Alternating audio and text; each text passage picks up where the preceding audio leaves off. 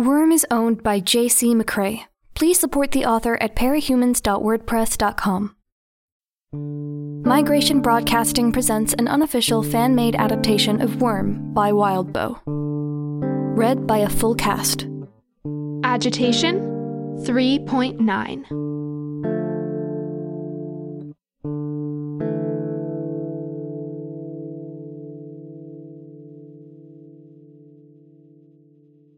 I can imagine how it looked to the wards. One moment they were standing in the rain, waiting with a tense readiness.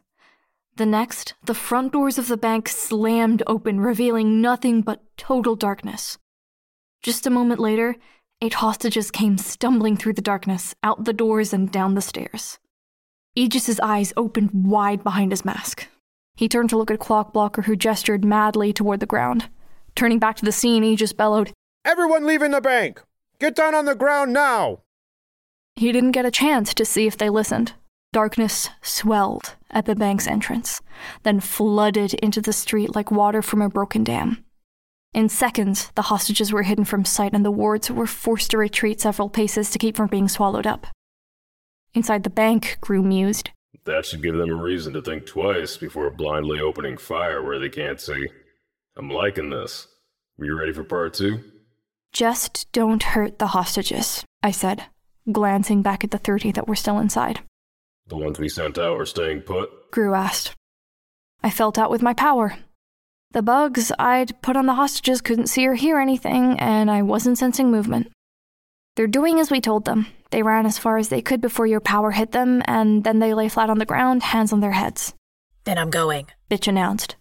She grabbed a bone spike that was jutting out of Judas's shoulder and heaved herself up to a sitting position on his back. No, Tattletale said, grabbing at Bitch's boot. Wait. Bitch glared down at her, clearly annoyed. That hesitation before Aegis gave the orders to the hostages. It didn't fit. If you figure something out, spit it out. Gru spoke in his echoing voice. We need to move now before they get reorganized. Bitch, you're going after Clockblocker. Stay away from Aegis. Got it? Bitch didn't even respond, digging her heels into Judas's side and ducking her head to avoid hitting it on the top of the door as they raced out. What the fuck are you doing? Gru growled. She's going to... They switched costumes. Aegis is wearing Clockblocker's costume and vice versa. I would have liked to see the expression on Brian's face, but as Gru, his mask covered everything. He just turned his skull helmet back to the window, silent. It dawned on me how badly that could have fucked us. Bitch's dogs would have attacked the person they thought was Aegis and gotten tagged by Clockblocker instead. In one fell swoop, we would have lost the majority of our offensive power. Good catch, I told Tattletale, before raising my hands and directing a good portion of my bugs to drop from the ceiling and flow out the door. Tattletale only grinned before she made her way back to the computer to continue her mad typing. Gru and Regent headed out the doors, leaving Tattletale and I alone in the bank lobby. For my part, I walked to the corner of the bank and peered out through one of the tall, narrow windows by the loan officer's desk. Tendrils of Gru's darkness still clung to the window, but I had a pretty decent view of the battlefield. As I watched, that view distorted, as if I was looking into a funhouse mirror or through a drop of water. The street, including the area with the darkness covering it, began swelling, broadening and widening until the 2 sidewalks on either side of the street were more like semicircles than straight lines. It hurt my head to think too much about how Vista's powers worked. Or maybe the headache I felt looming had something to do with the fact that I was sending my bugs into the area Vista had distorted. It wasn't outside the realm of possibility that my brain was having trouble relaying my bugs' positions to me as well as it should, in that area where geometry wasn't working quite as it should. Either way, something was getting to me. I raised my hands to rub my temples, remembered my mask, and sighed, folding my arms instead. I sent my bugs through the darkness and the warped space of the street. Each time they collided with someone inside the cloud of darkness, it took me a moment to figure out who the person was. Gru was the first I ran into, and the easiest to identify. Some of my bugs had tiny hairs on their bodies that could sense air currents, and the steady output of darkness around Gru generated something like a steady air current around him. Regent was harder. I almost mistook him for a hostage, but he was wearing the hard mask over his face. I left him alone. I found the person I was looking for, Bitch, and tracked her movement through the darkness. My bugs could feel the vibrations of the dog's footfalls on the street, the hot, moist huffs of air from Judas's nostrils, and the smells of the dog. His smell made a dozen instincts of mosquitoes and carrion flies kick into action. His scent was one of blood, meat, and gristle, the vaguest hints of diseased flesh. I shivered. As Bitch and her dogs burst from the darkness towards Aegis and Clockblocker, I had my bugs follow immediately after them. She was going straight for Clockblocker, who was dressed as Aegis. "No, no, no," I muttered. "You idiot." At the last possible second, she changed course and went for the real Aegis. Aegis bolted the second the dog changed course, but it was too late. As he tried to fly out of reach, Judas leaped, nearly twice as far and high as I might have guessed something as big as he was could. The dog's prehensile tail wrapped around Aegis's torso. As they all fell, mount, rider, and ensnared captive, Bitch shouted something I couldn't hear, and Judas whipped Aegis straight down, adding the force of the throw to the momentum of the fall. I thought I might have heard the impact from the interior of the bank. Or maybe it was an auditory illusion, and my bugs were the ones who heard it. Either way, Aegis hit the ground hard enough to kill any ordinary person. He wasn't down for 1 second before he was on his feet again. In the same motion he used to get to his feet, he lunged for the dog and swung a fist at Judas's snout. He might have connected, but Bitch was already steering her steed back into the cloud of darkness. She flipped Aegis the middle finger before disappearing from view. At the same time, Clockblocker was fighting off the bugs I'd sent out. Within a fraction of a second of a bug making contact with Clockblocker or its costume, he froze it. My power simply stopped telling me the bug was there, as if they had disappeared from the face of the planet. In reality, they were just suspended in time, stuck in the air, immobile, untouchable. But that same power could work against him, I was thinking. I made my bugs surge forward, surround him, aiming to cover his entire body. I was pretty sure he couldn't disable the effects of his power. So if he wanted to freeze all of the bugs I had crawling on him, he'd trap himself in a prison of his own making. He was good at thinking on his feet, though, or had faced similar tactics before, because he had an answer for that. Clockblocker spun in a tight circle, freezing the bugs as his body rotated, so that they were only affected when the part of his body they were on was facing away from the bank. The result was that a cluster of bugs was left frozen behind him, and he was free to dash straight towards Aegis. While I'd been distracted by Clockblocker, Bitch had set Brutus and Angelica on Aegis. He was fending the two dogs off, but the white pane of his helm, Clockblocker's helm, was shattered now, and his costume was torn, with one piece of his ruined armor dangling by a string of cloth at his armpit. Brutus lunged for Aegis, but as he passed over the edge of the area Vista had distorted, he fell short. The dog's jaws clacked shut a foot away from Aegis's face, spittle flying. Aegis responded by slamming both fists, fingers interlaced, into Brutus's snout. The dog crashed onto its side, giving Aegis the time to take flight once more, heading straight for the sky. Angelica followed, leaping through the air just like Judas had a minute earlier. She missed, and hit the side of a building hard enough to make the windows around her explode in a spray of glass. I waited for her to fall, but she apparently had no plans to do so. She gripped the stone of the building and windowsills around her with her 4 claws tensed, and leaped again from the side of the building.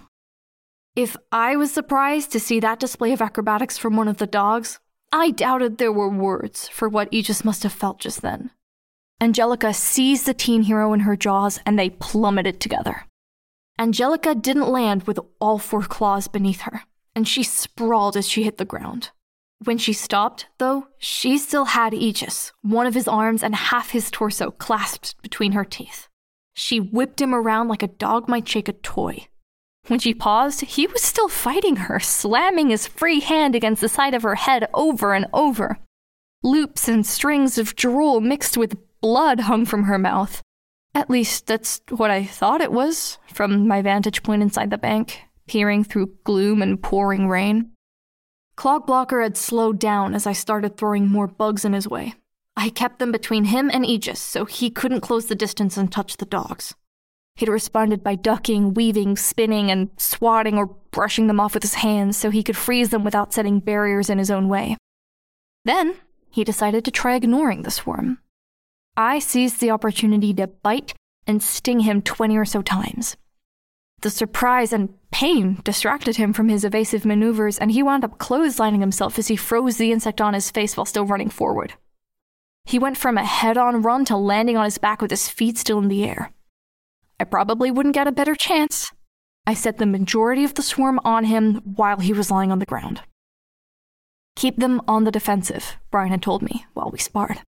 Keep them guessing, change the way you attack. I directed the bugs to the areas where his skin was exposed and piloted them into the gaps between his skin and his costume. Even with innumerable insects biting and stinging him over and over, he managed to climb to his feet and return to his attempts to reach the dogs. He knew, as well as I did, that he couldn't freeze them now that the bugs had made their way inside his costume. He'd have to rip his costume with his own strength if he did. I doubted it was that easy to tear either. It was ironic. I wouldn't have been able to do this if he hadn't switched costumes with his teammate. Clockblocker's usual costume covered every inch of his skin, like mine did, probably for much the same reason.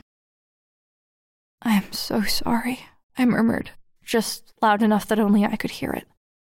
I gave the bugs a new order.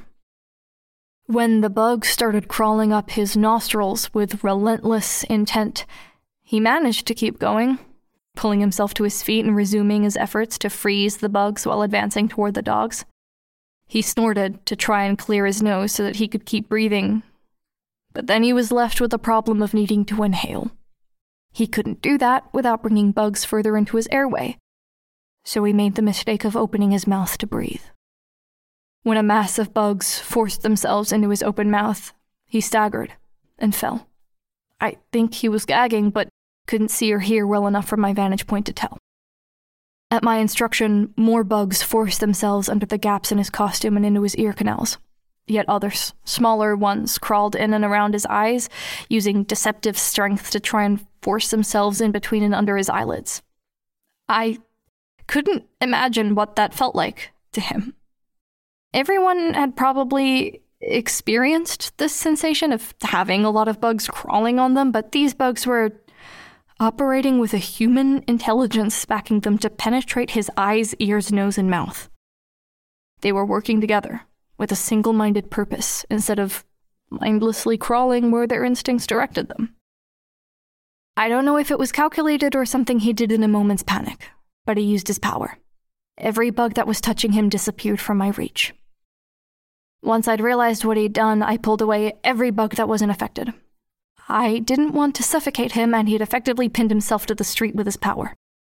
The worst thing that could happen now was that he'd panic and throw up, choking on his own puke. I could do my part to avoid that. I'd won. I wasn't sure what to feel. I felt a kind of elation mixed with the quiet horror of what I'd just done to a superhero. I could settle that inner turmoil later and decide on a way to make amends to Clockblocker at the same time. There were still 5 wards and a stranger on the rooftop to be taken out if I wanted to stay out of jail.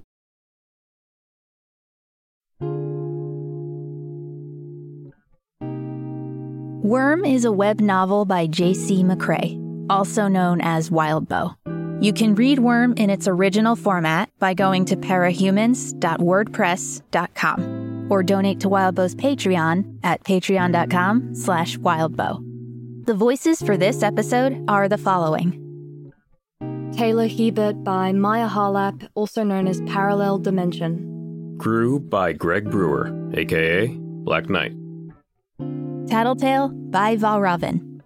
Rachel Lint, also known as Bitch, by Discarnate. Nathan Woltering as Clockblocker. This episode's audio was edited and processed by Kyle Lambing and Valravn. Intro and outro music were written by 1T1 and Variety. If you would like to get involved in this project as a line collator, audio editor, voice actor, or interlude narrator, a link to our audition website and the Migration Broadcasting Discord server are in this episode's description, along with links to support the original author. Thanks for listening.